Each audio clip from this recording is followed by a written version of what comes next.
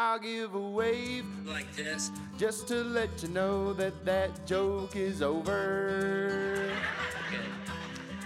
I misbehave on stage, but I'm better than when I wasn't sober. So I've sobered up. There's still some blackouts, and I worked at Hyman's and survived tornadoes and trailers, but that don't mean I won't put in my 2 weeks later. Having a good time, baby, having a good time, baby.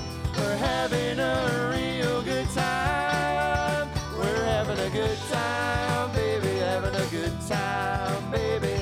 I'll tell you one more time, oh yeah, we're having a good time, yeah. we're having a good time. And Okay, welcome, ladies and gentlemen, to the We're Having a Good Time podcast. My name's Dusty Slay. Dusty Slay. I stumbled on my own name. My own name has always been difficult to say. I've always struggled to say it to people. People will say, "What's your name?" I go, "Dusty." They go, "Justin?" "Dustin?" Some people say, "Duffy."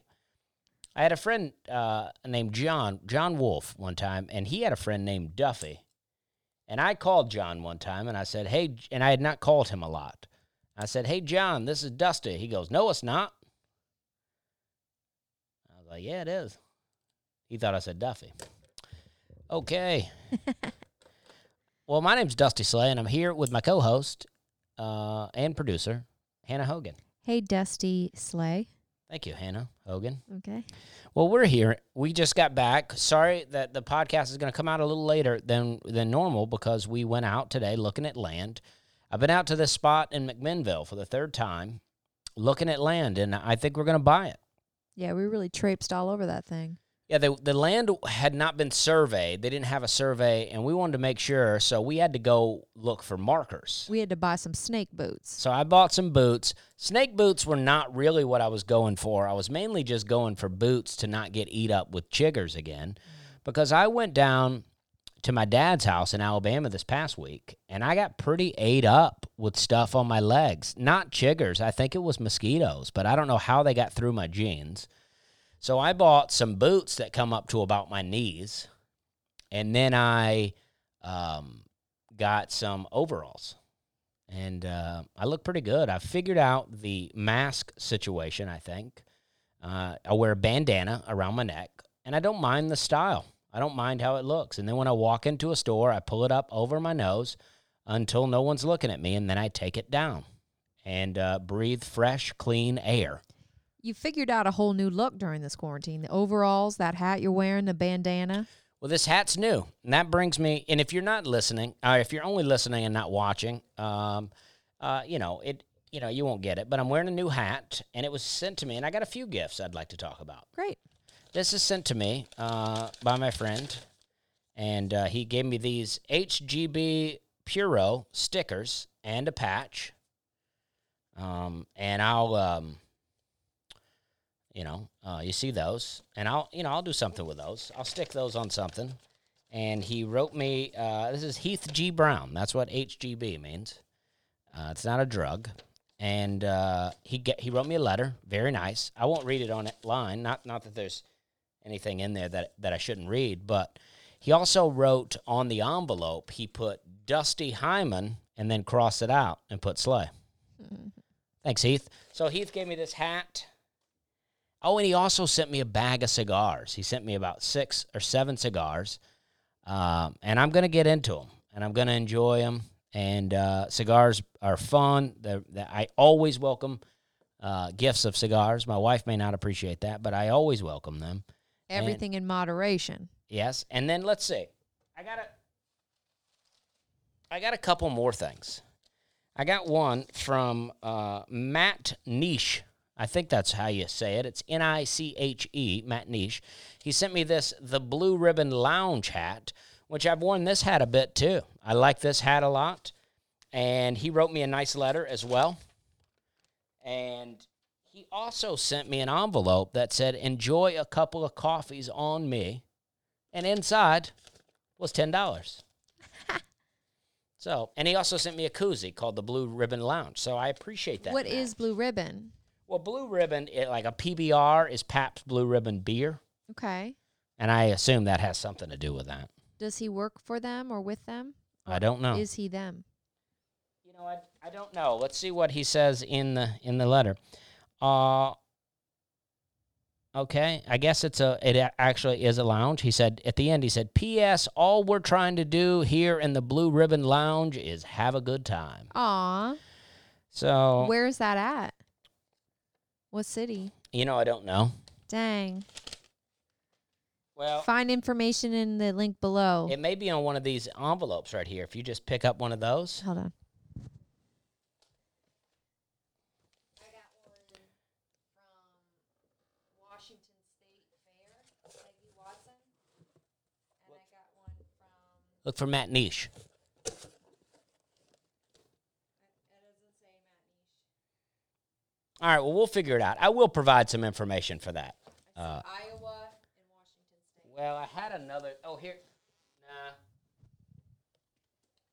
There's also man. Simply Seattle. I'm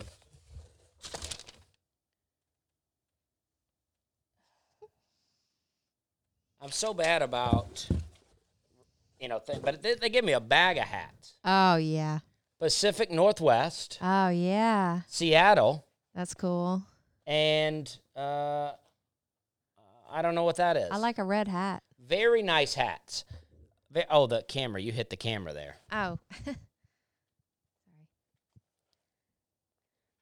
All right. You want to show that?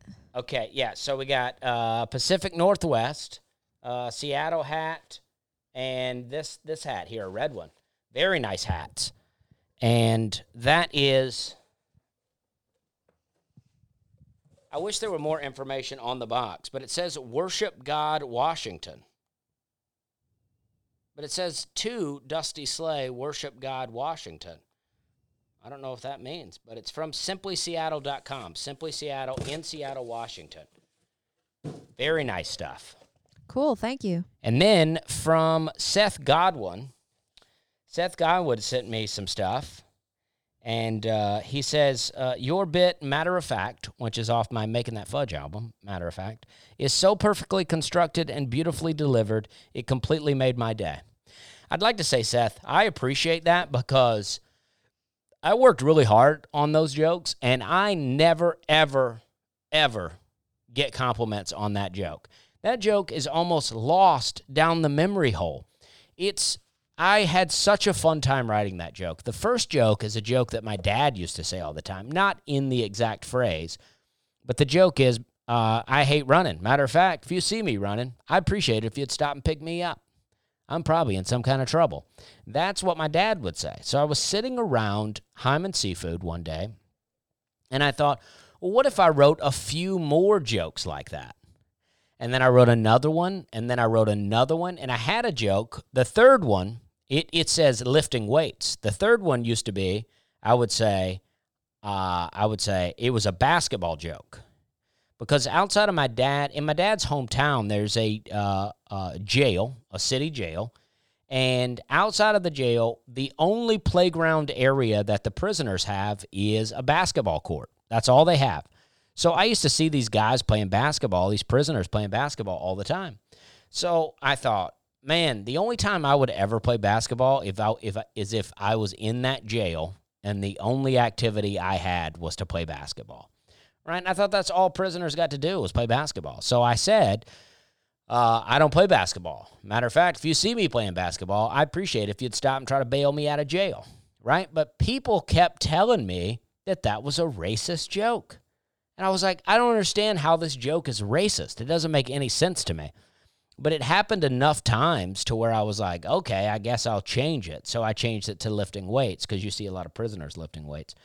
But I enjoy the joke, and I appreciate that. And Seth sent me this, What to Do When It's Your Turn, and It's Always Your Turn by Seth Godwin. And it's a book. I haven't read it because I haven't read it because I don't read books, but I read it, and it's very interesting, and it's kind of like a picture book, sort of motivational, different kind of fun doctrine, and just interesting photos, and it's a real conversation starter when you have it on your coffee table. People are like, what is that? And I'm like, I don't know. It's your turn. Hats from Simply Seattle, 1600 First Avenue, Seattle, Washington. Okay. So, wow, what a great time. Thank you for those gifts. If I'm not good at saying thank you for things, I apologize because I do appreciate them. Everything that gets sent to me, I appreciate. And, and if you listen to the podcast and you want to email me and go, hey, will you give a shout out to us on social media? I will. Hey, check this out. Where we've been, where we're going. Where they going? Where they been? Where they going? Where they been? Where we're going, where we've been. Where we're going, where we been. Where did I go last week? Well, I went to Alabama and hung out with my dad for a few days. I had a great time down there. And where am I going? I'm going to Rhode Island. I'm going to East Providence, Rhode Island this weekend to the Comedy Connection. I have 2 shows on the 21st, Friday the 21st, 2 shows on Saturday the 22nd. Well, that's exciting. It's been a minute since you did some comedy. It's been about a month and a half to 2 months before I've done any comedy. Wow. And it's very exciting. So that's where I'll be. I've never been to Rhode Island. I'm going to fly in a plane up there, and I'm looking forward to it. What are you going to do to shake the rust off? Well, I took a recording that I did from one of my later performances in Huntsville, which was about an hour, and I downloaded it the other day and put the audio on my phone, and I listened to it the other day. And I think I will listen to it again on the plane going up to Rhode Island just to refresh my memory on my own jokes, and then I'll write a set list, and I'm going to go in there with the heat. Right. So I'm excited about it. That's very exciting. I went to Alabama, hung out with my friend Adam Edge, who was my friend probably from the age of 10 or 11 to, if not younger, to about 15. Now, he's been my friend since then, but I don't go to Alabama as much as I used to. But we used to play a lot as kids. He's a year older than me. Country boys. Country boys. We used to ride four-wheelers together. We did a hunter safety course together. We did a 4-H shooting thing together. We used to work at Rock Fence Hunting Club where we would pull skeet for people to shoot. Oh, really? When we were younger, Adam told me that there was one, and I remember the course. He said there was one course. Maybe he doesn't want me to tell this, but I'll tell it. We were kids. And there was one course where the people stood on a, like it was like a 2-story type thing where we sat underneath, and then above was where they stood. And they would say, pull, and then we would pull, and they would shoot it, right? But he said one time, now we were 14 or 15 or younger, and he said there was a lady who had come who was wearing a dress, and he could look up on the up where they were standing to shoot and see up the dress. And he said it was very distracting because he would look up and they would go, pull. And he's like, do you get what I'm saying? Absolutely, I do. It makes me think of movies I've seen. Yeah. So it's a lot of fun. He's married now, and I sat out at his house on his front porch in Alabama. It was very quiet. I could see the stars. I saw a shooting star. It was amazing. We got all caught up on the drama around town, who's in jail, who's not in jail, who's got kids, who doesn't got kids. I found out that his grandfather, Larry Edge, who used to run the store, Edge's Grocery, died in March. So not even that long ago. I was not informed of it. I wish I would have known. I always liked Larry. Yeah, he ran the general store. Yeah, he did. And now his son, Bill, that you met, Adam's uncle, runs the Penton Grill. There's a lot of Edges in your town. Yeah. They used to all have tags on the front of their cars that said living on the edge. That's fun. It is fun. And so we've been looking at land, and we liked it. Down in McMinnville, we stopped. We went to the courthouse today to get some tax papers on it to figure out, if the land they're trying to sell us is, in fact, land they own. And we went down. We tromped through the land. I mean, it's a lot of hills. Like, usable land, there's not as much there if you're going to be a farmer, but there's enough to build on. But it has all of these rock cliffs in it. We found you can really forage through it. Yeah, there's a creek out there, and we found a creek with minnows and tadpoles, and we found a lot of like stone, like almost like waterfalls with no water. I don't know what you'd call that. Cliffs. Cliffs, yeah. and it was great. Yeah, it was just kind of, I mean, untouched land. No one's ever built on it, but it's in between lots where there's houses, so it's not, away from civilization. And we want to get in there into those woods and clean that up and really make some, some hiking trails. And right, because we're ready to leave the big city. Yeah, I mean, we don't We're know. not done with it. Yeah, we don't know what we'll do, but But we're ready. With things going down, it's like, I mean, I saw some videos of some people up in a neighborhood in Portland the other day, or Seattle or something, telling people they got to leave their homes. Oh. And there was some other people grilling outside, and people were like out in the cul-de-sac yelling at them. I'm like, I'm about ready to get up out of here. But we're both country folk. We are country folk. You're from Alabama. I'm from Canada. We both grew up in the country. And we went to kind of forgot about it because we both wanted to live in the cities when we got to be young adults. But now we're like, heck, we are just our parents. Well, I wore overalls to the courthouse and to the thing, and it felt good. I mean, my dad wears overalls everywhere, and I feel like it's in my nature, and it felt good. Well, we went to Bass Pro Shop today. We did go to Bass Pro Shop. And we had a heck of a time trying to figure out your waistline in an overall. That's true. So it's actually a larger waistline because you want that loose fit in an overall. I've been wearing a bit of a skinnier jean these days, and I tried to buy a pair of Carhartts for the same size as the Levi's I was wearing, and those things you could have fit 4 of my legs in. You look like a clown. Yeah. You look like you're going to be in the carnival. I was like, jeez, what's going on with Carhartt sizes? Yeah. I mean, the waistline fit me great, but the legs were like... You also have very thin, skinny legs. Well, I don't feel that way. Well, you do. I don't feel that way. Well, you don't have to feel any way about it. But, all right. So that's what... We'll put up a picture of the overall look because we got a picture of it. Did you? Yeah, we'll put it up. Yeah, we got a picture of it. We'll put it up. Now, last week we were on 2011. We were on what I was up to with Spectracide in 2011. And I tried to map out what I talked about last week and what I want to talk about this week. But it may be a little choppy, but this is the last year. This is the last year that I'm drinking and the last year that I'm working at Spectracide. Now, there is 2012, but that's a short time. So I'm wrapping things up. And then there was also again in 2014, which I will talk about. I will get into. But so far, this is the climax of it all. So this is where it gets really, this is where things get spicy here. This is the moment. This is your rock bottom, essentially. Yeah, I mean, remember where I left off, I was projectile vomiting into my 2008 Dodge Avenger on my way to do a comedy contest in Wilmington. And then I went on up to Annapolis, Maryland, and did a show with Tim Heckle, John Brennan, and Thomas Dostry. And then I drove them to the airport or to the bus stop in Baltimore in a puked-in car and pesticide bottles in the trunk and shelving units. And we had a time. And then, then of course I drive back from Baltimore to Charleston in my own car, smelling my own throw up. And to be honest, probably not feeling that bad about myself.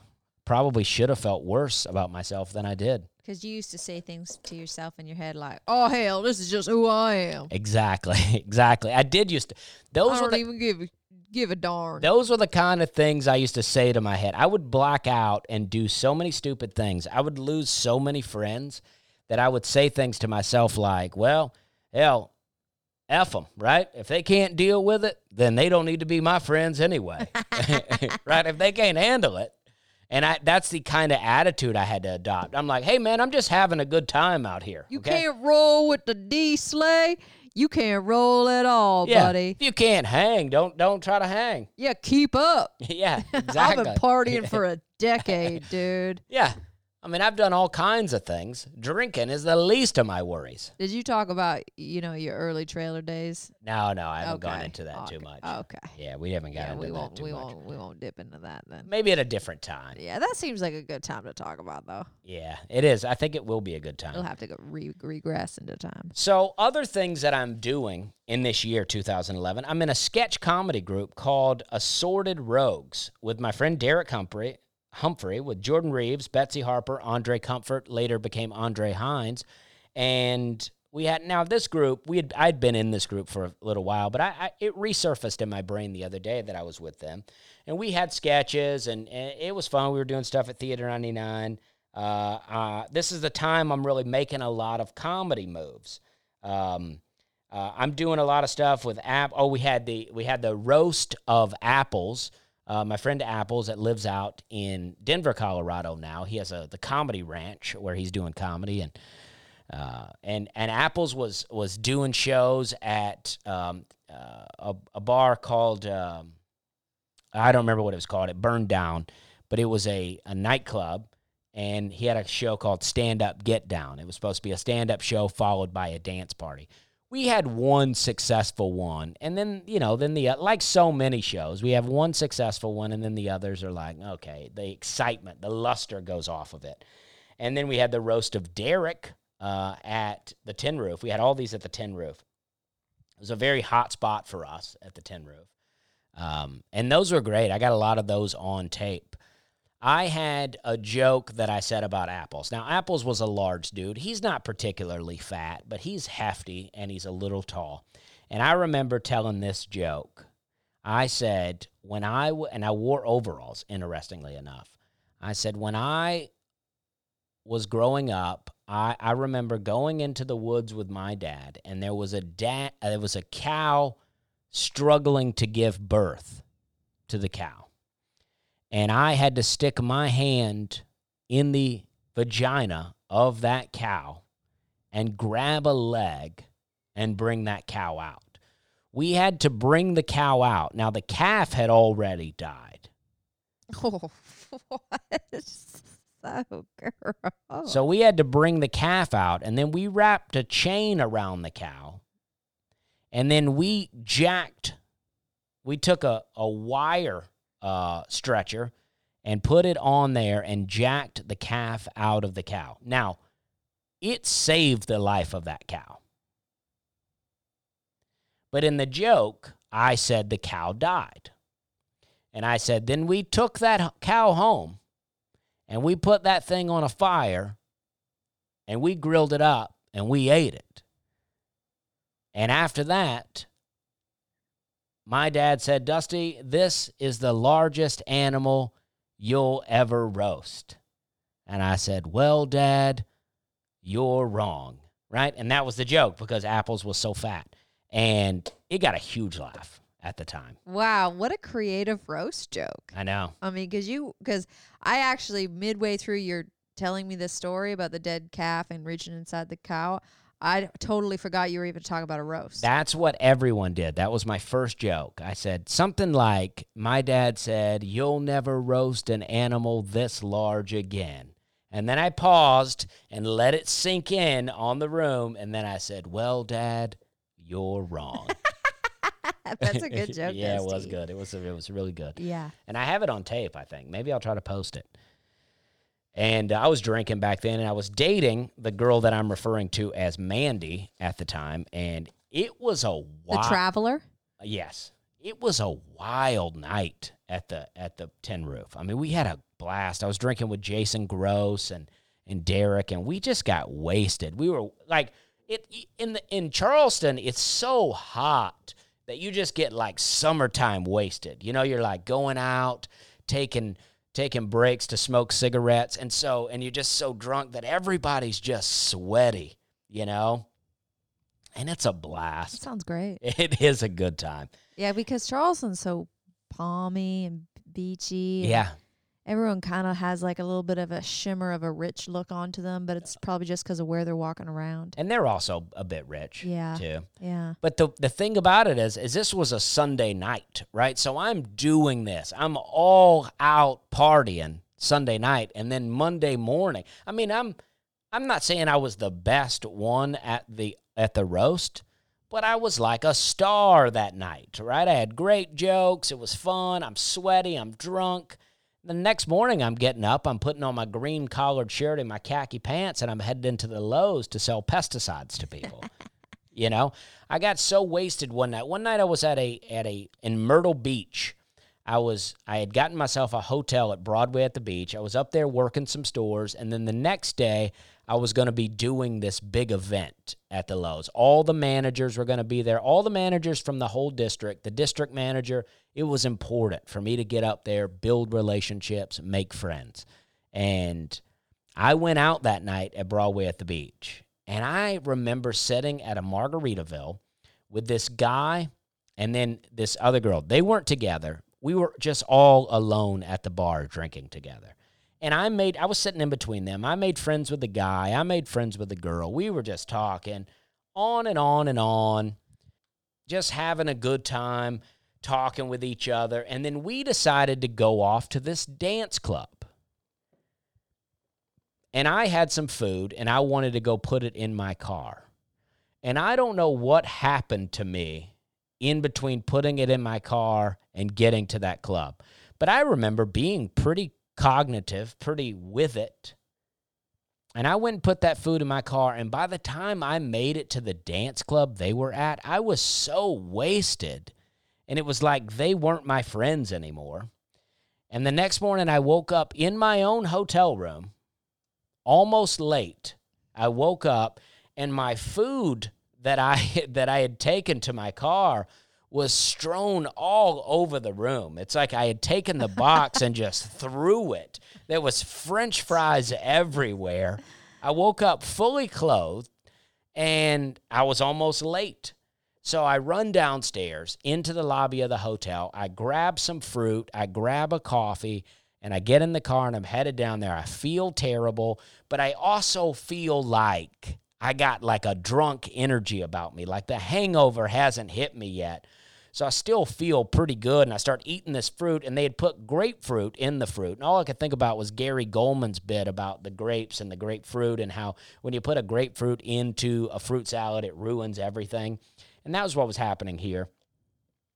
And I was a mix of feeling terrible and also having this good drunk energy. And I went into that store that day with all those district managers there and store managers, and I rocked it. I mean, I was on fire in there. I went in giving presentations like, this product does this. This wasp killer will kill wasps from 18 feet away. You know, I mean, I was ready, and I won them over. Myrtle Beach from then on was a district that I did really well in, even though I didn't go there that much. And then I went to lunch with the Pennington rep. And we went to a California Dreamin' in Myrtle Beach, and we had a steak, and it was a great time. But then after I ate that, the hangover hit me, and I wanted to cry on the way home. My serotonin levels, I guess, had dipped so low that I was near about crying on the way home. Wow. I don't know what that was about. Well, I think you were a professional drunk. I think so. It sounds like you really figured out how to make it work. Yeah. And I had 2 hours to drive home. Because it's like you expired at exactly the moment that you could. Yeah. And, all right, so let's talk about this. So in 2011, September of 2011, I went to L.A. for the first time. I flew to L.A. My old roommate, Nick Donito, had moved to L.A., and I went out there with him, and his roommate, Matt, I can't remember his last name, Matthew something. They had moved to L.A., and they were both Charleston people, and they were moving out there to DJ. So I went out there, and I hung out with him. He was living in Hollywood, just walking distance from the Hollywood Boulevard. And I went out there. I saw an improv show on my first night. I saw Miles Stroth, who had taught us a class at Theater 99. I went and saw his show. Was a real, no, you know what? He wasn't in that show, but he recommended that show to me. It was 4 performers. They did improv for an hour. They each played 2 characters the whole show, and it was the most brilliant improv show I had ever seen. And then later I went and saw Nick's girlfriend at the time, her improv show, and it was maybe the worst improv show I had ever seen. And then I met up with my friends, Chad and Heather Lehman. They were some old Theater 99 friends of mine that are moving to L.A. I think they still live in L.A., at least in California. And they were doing improv out there. And Chad and Heather took me to see a sketch show at the Groundlings, which to this day is the best sketch show I've ever seen. I really was blown away at how good it was. I mean, I bet the shows there are hot garbage now because I bet it's all political jokes. But at the time, we weren't so obsessed with politics, and it was amazing. It was just a really, really good show. And then my friend Sam Yakel, who lives in New York, I think he's back in Iowa now because of, COVID and whatnot. And he was out there at the same time as me. So we hung out a couple of days. I remember we kept going to this hardcore, metal bar because I really liked this real tattooed up chick that worked behind the bar. You did? Well, I was an alcoholic. And You liked a tatted up girl? yeah, I mean, I went in there one time with Sam in the daytime, and it was just her in there, and we all talked for a while, and it was, it was pretty fun. So I went back a couple of times. Oh, so you just liked her personality. Yeah. And, but I remember, So you went into the bar. Well, we went to the bar, but then later we went to another bar. Me and Sam were hanging out, and I'd never been to LA, right? So for a long time, I had not traveled out of the South much. So every time I went out of the South, I felt like I needed to put on a show, right? Like I needed to let people know I was Southern, right? And I enjoyed it, and I thought it was fun.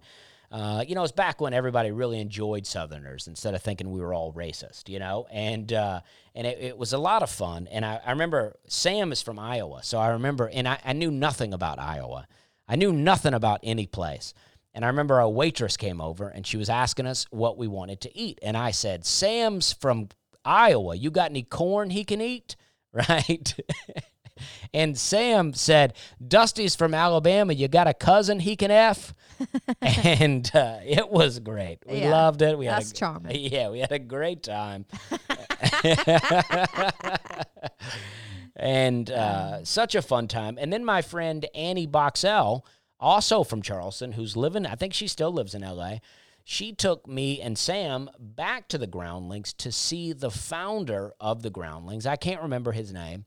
It was him and acoustic guitar player just sitting on the stage talking about the beginnings of the Groundlings. And I remember him saying that more people have been on Saturday Night Live from the Groundlings than any other place. And at the time, I thought that was Second City would have been that. And then he said, I watched Pee Wee Herman be born right here on this stage. And it just blew my mind.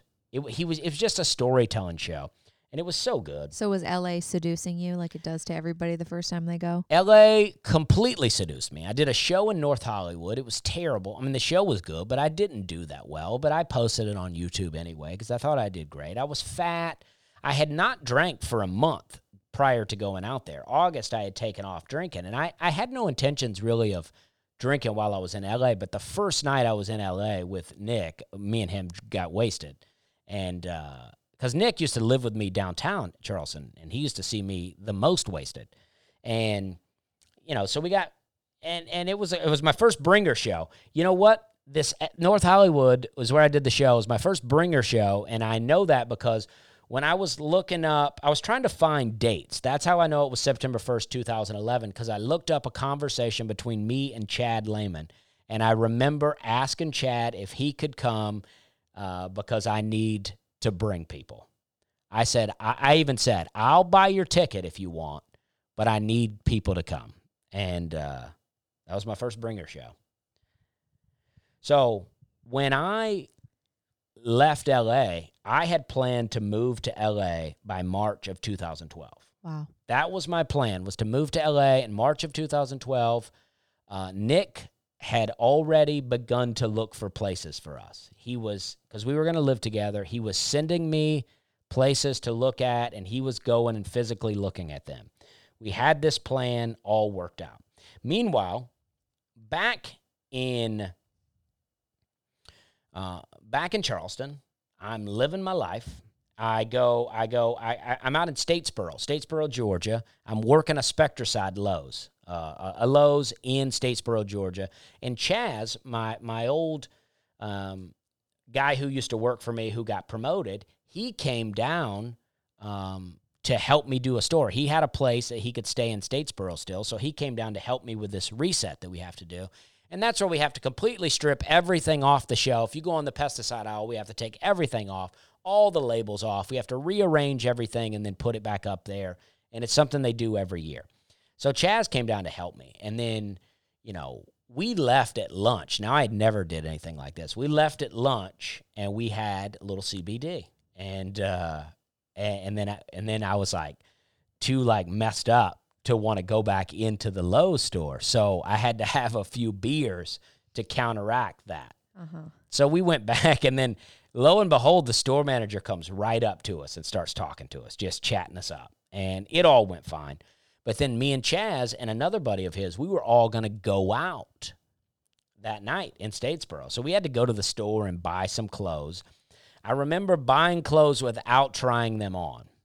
And the shirt was way too big for me, and the jeans were the tightest jeans I had ever bought. They were like the ultimate skinny jeans. They were too small for me. That's important if we can remember for next week's episode. If you can remind me about the skinniest jeans I ever got.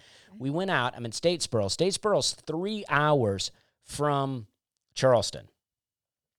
By this time, I had traded in the 2008 Dodge Avenger, and I was now driving, I think, a 2008 Honda Fit, a light blue Honda Fit.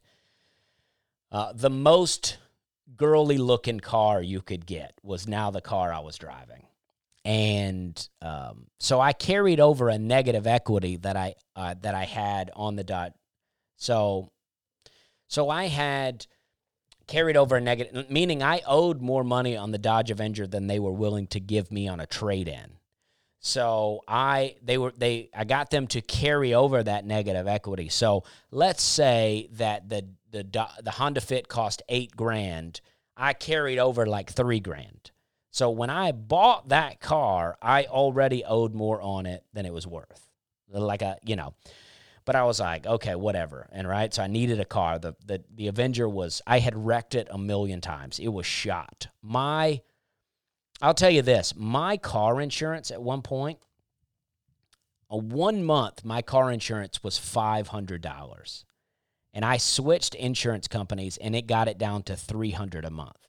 So my car note was about $265 a month, and my insurance was $300 a month. So I paid $565 every month. I was in a hole because I kept making bad decisions. I wasn't having a lot of drinking and driving wrecks, but I had a lot of hungover wrecks, just sheer frustration as I'm behind the wheel.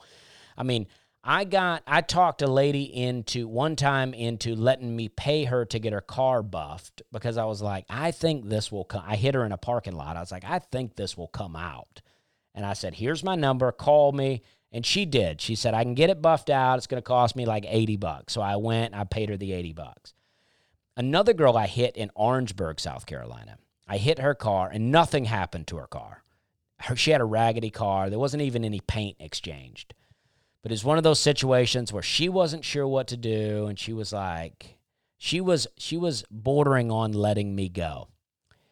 And then her boyfriend shows up. And her boyfriend is not a pleasant looking guy. Like, I feel like he's going to start trouble. He's got dreads, and he's just not seeming like a friendly guy. And they've got a baby, and the baby's in a car seat. And they have taken the baby and put the baby on the trunk in the car seat. And we're standing there talking. I'm talking to him, but I'm thinking for sure this guy is going to get me, right? He's going to make me pay. And we stood there for a minute, and then all of a sudden he goes, "You're good, man." He goes, "You're good." And I was like, oh, thank God, right? And about that time, the car seat falls off the trunk and falls face first onto the concrete, baby inside. What? They pick up the car seat, the baby's screaming, but the way the car seats are designed is to protect that baby. If that baby's strapped in, it's to protect it from being hit. So the baby didn't hit the concrete. And I was like, and they were tending to the baby, and I'm just standing there. I'm like, so are we still good here? Or and then he's like, nah, you're good, man. And he let me go. Whoa. So that's all going on. I mean, this is all, and You then got problems.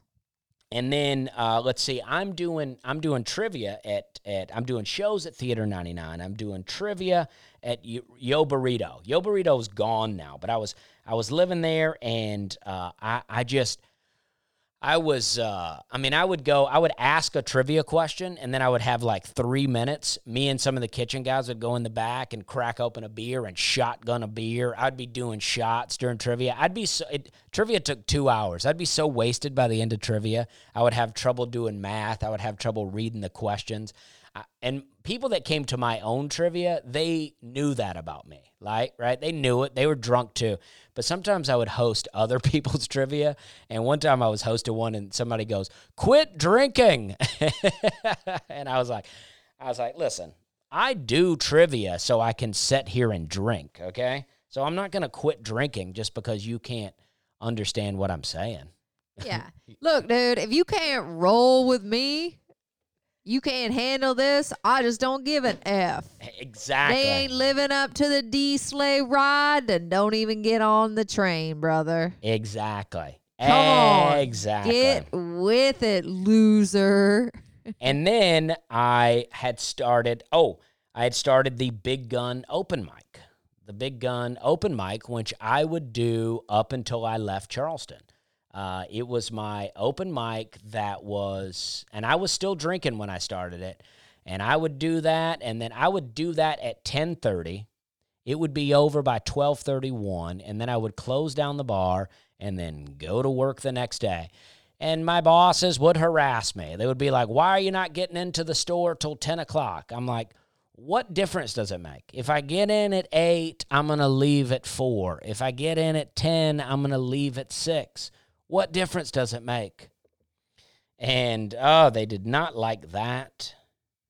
And then I entered the stand-up competition at Theater 99, the Charleston Stand-Up Comedy Competition. And in 2010, I had entered, and I didn't make it out of the first round. 2009, I got third place. 2010, I didn't make it out of the first round. 2011, I entered, and I got third place in my first round, which was enough to get me to the next round. There were 3 rounds. It was enough to get me to the next round. So I looked at, now during that time, I was, I still am, but especially during drinking, I was a big Alabama fan. I love to watch Alabama football. And if you remember, the 2011 year, the Alabama-LSU game was going to be the biggest game of the year. I mean, it was everything. I mean, it was huge. And I looked at the calendar, and they had the next round to the comedy competition was on a Friday and a Saturday. Friday, I had nothing to do. Saturday was the Alabama-LSU game.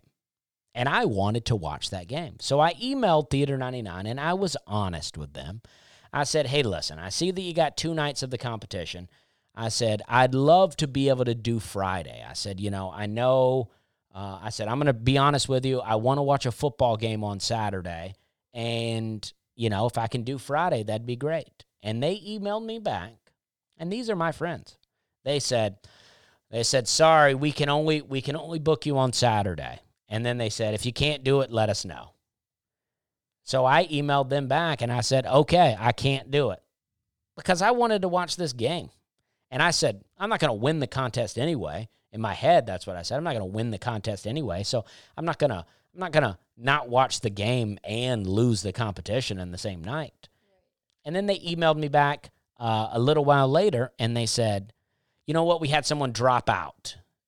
We'll let you in on Friday. I said, perfect. So I went in that Friday. I won first place in the round, and I moved on to the finals. And then Alabama lost the game on Saturday. But just to wrap that on up, later on, Alabama and LSU played in the national championship against each other, and Alabama won and shut them out 21-0. And I think at that time, that was the only time there had ever been a shutout in college football national championship history. And Alabama did it against Les Miles, who Les Miles was coach of the year. Oh, he was a genius, they used to say. Les Miles is a genius. He's a mad scientist. You know, oh, he eats a little bit of grass and he tastes the wind. Oh, I don't know how he does it, but he just keeps doing it. But you know who beat him? Nick Saban in Alabama. And they do it every time. And All right, but what happened with the comedy competition? well, I won first place in my round to take me on to the finals. So then, if you remember from a few episodes back, there was a girl that I was dating that we referred to as Erica. Erica, now you weren't here when I first talked about Erica. You weren't on this episode. But Erica was a girl I dated. She was the rep for Bayer. We dated a little while. We had a little rendezvous here and there. And then we broke up at the end of the summer. And then she started to work at the James Island Lowe's. She told me when she was the Bayer rep that she was living with her ex-boyfriend. They were broken up, but they were trapped in a lease together. So she was living there. And then when she showed up at the James Island Lowe's, she was engaged to the ex-boyfriend. So one day, I'm walking down the street in Charleston. It's Saturday around noon, and I'm headed down to Yo Burrito to start a day of drinking. I'm alone, but I know the bartender at Yo Burrito. I know the bartenders at a lot of bars, so I could drink alone and not be alone. And I would run into people all the way. So I'm walking on down there. And on my way down there, I run into Erica. She's just doing a little shopping. And I say, hey, you want to go to the bar and drink? And she said, okay, because we used to drink all the time. So we go strolling down there. This girl left me in a real pit of sorrow. After we broke up, after that first summer, I was very sad. It was really a first taste at heartbreak for me. You know what I mean? I was sad. And then when she started working at James Island Lowe's, I was so happy. But then she told me she was engaged to her ex-boyfriend. And so every time I saw her, it was a reminder of that sadness. And I was pretty overweight at this time. And I think I was doing all right with women. As I look back on my life, I was like, yeah, I was doing fine.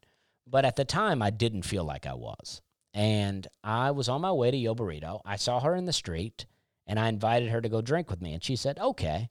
So we go down. It's around noon. We're having margaritas. We're having beers. We're having shots of tequila. We're getting wild, right? Yep.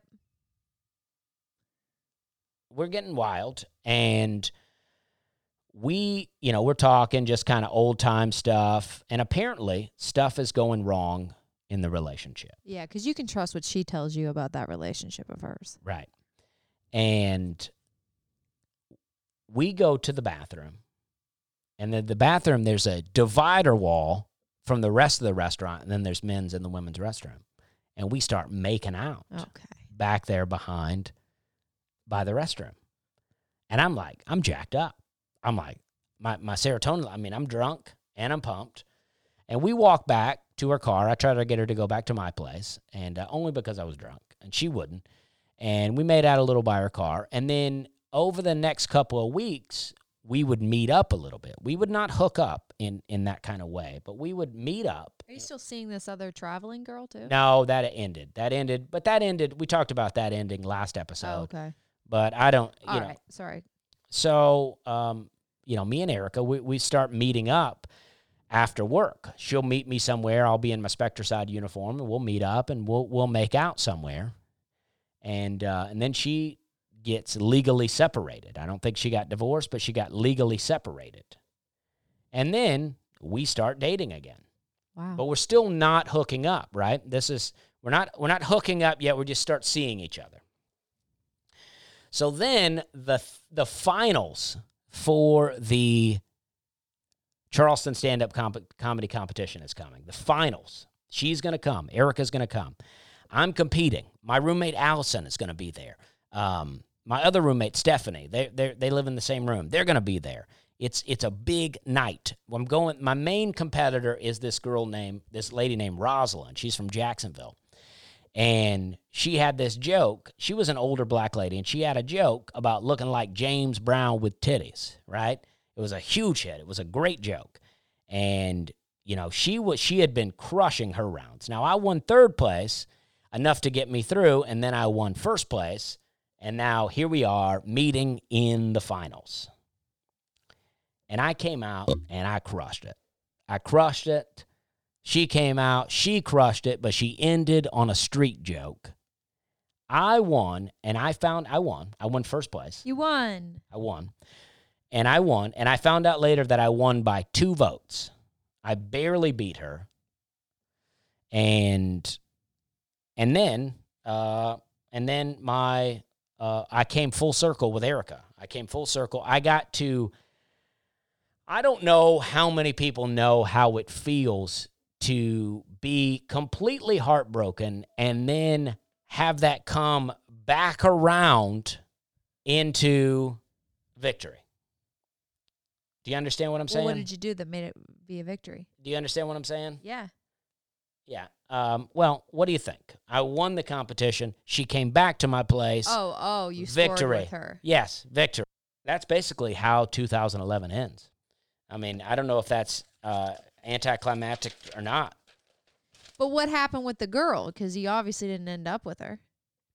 Well, I mean, 2011, okay, so I can say this. As going into 2012, I mean, I don't know if people remember Johnny T. Johnny T was the older alcoholic man that came to live in my apartment building around 2008, 2009. Yeah.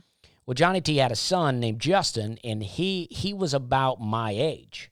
So in New Year's of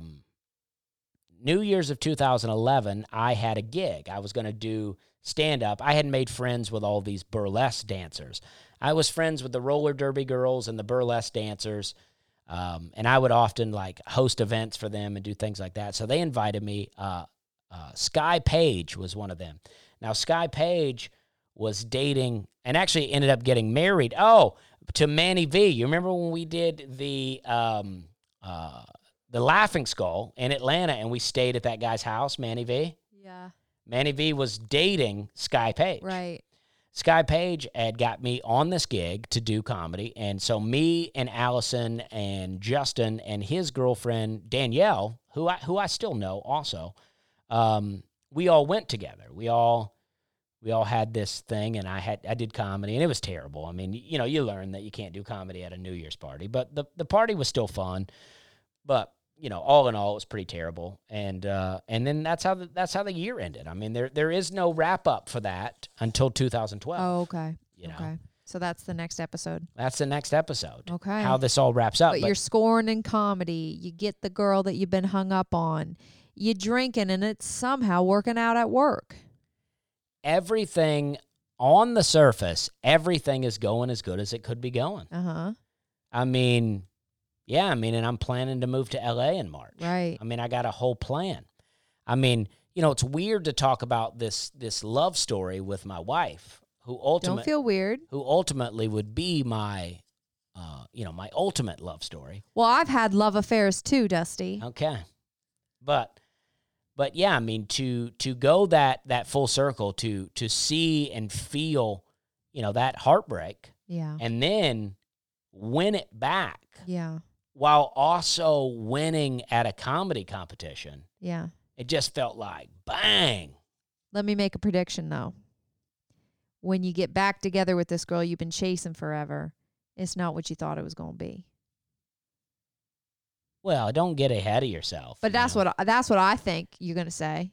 But I remember one time her ex-boyfriend, who, she led me to believe was a real jerk. I don't know if he was or not, but I think maybe she was the jerk since she was cheating on him maybe with you maybe. for like 3 years.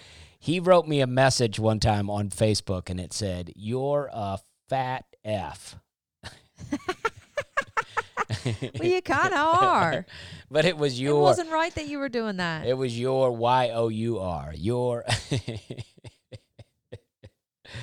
I wasn't, you know what I mean? I was being lied to, but too. in your defense, you're like, I was in love with her. Well, it's true. It is true. Yeah, but it ain't right. It's not right. But I was led down the wrong path as well. Yeah. And I think that, you know what? I never finished the story with Chaz about the Honda Fit. I don't know how I went from the Honda Fit on into something else. Oh, I thought that was all just context. No, let me just finish this. So we go down, we're hanging out. I got the skinny jeans. We go out to a bar. It doesn't go that well. We end up talking to a couple of girls or something, and then we felt like Chaz blocked us because Chaz had a girlfriend, and we felt like he blocked us, me and the other guy, and we were pretty pissed. And I got real mad at Chaz, and because he was being a dick. And I got in the car. I drove us all back to his house, and then when we got to his house, I got my stuff, and I was getting out of there. Now, Statesboro was 3 hours away from Charleston, and I'm wasted. So I'm driving my new Honda Fit mad back to Charleston, and I'm on this empty interstate, and I begin to doze off. And I dozed off one time, and I drove the Honda Fit into the now, probably at 70 miles an hour, I drove the Honda Fit into the median of the interstate. I woke up, I jerked the wheel, I got back onto the interstate, I slid. The car was completely sideways, where the driver's side was facing forward, and then I turned the wheel again, and the car completely spun around to where now the driver's side was facing the rear, and I was sliding, and I jerked it one more time, and I straightened right up, and I drove to the Walmart parking lot, and I slept all night in the Walmart parking lot, woke up, went into the Walmart, peed, bought a water, drove home. A little while later that day, Chaz texted me, and I was like, oh, geez, what's this guy want? Now, since then, we became friends again. And that'll be the final sales meeting that I go to. Well, what I'm learning from 2011 is you really were a professional alcoholic. But this is what I'll say. Chaz texts me, and I was like, oh, geez. And he goes, I can't find my car keys. I think I left them in your car. And I was like, oh. So I go out to the car, and I find them. And I'm like, oh, no, that's 3 hours away. There's no way. And he ended up having an extra set, so I just mailed them to him, and it was okay. And then I saw a girl walking down the street in Charleston that I went to high school. She told me that she's a lesbian now, and then she came to my show that night.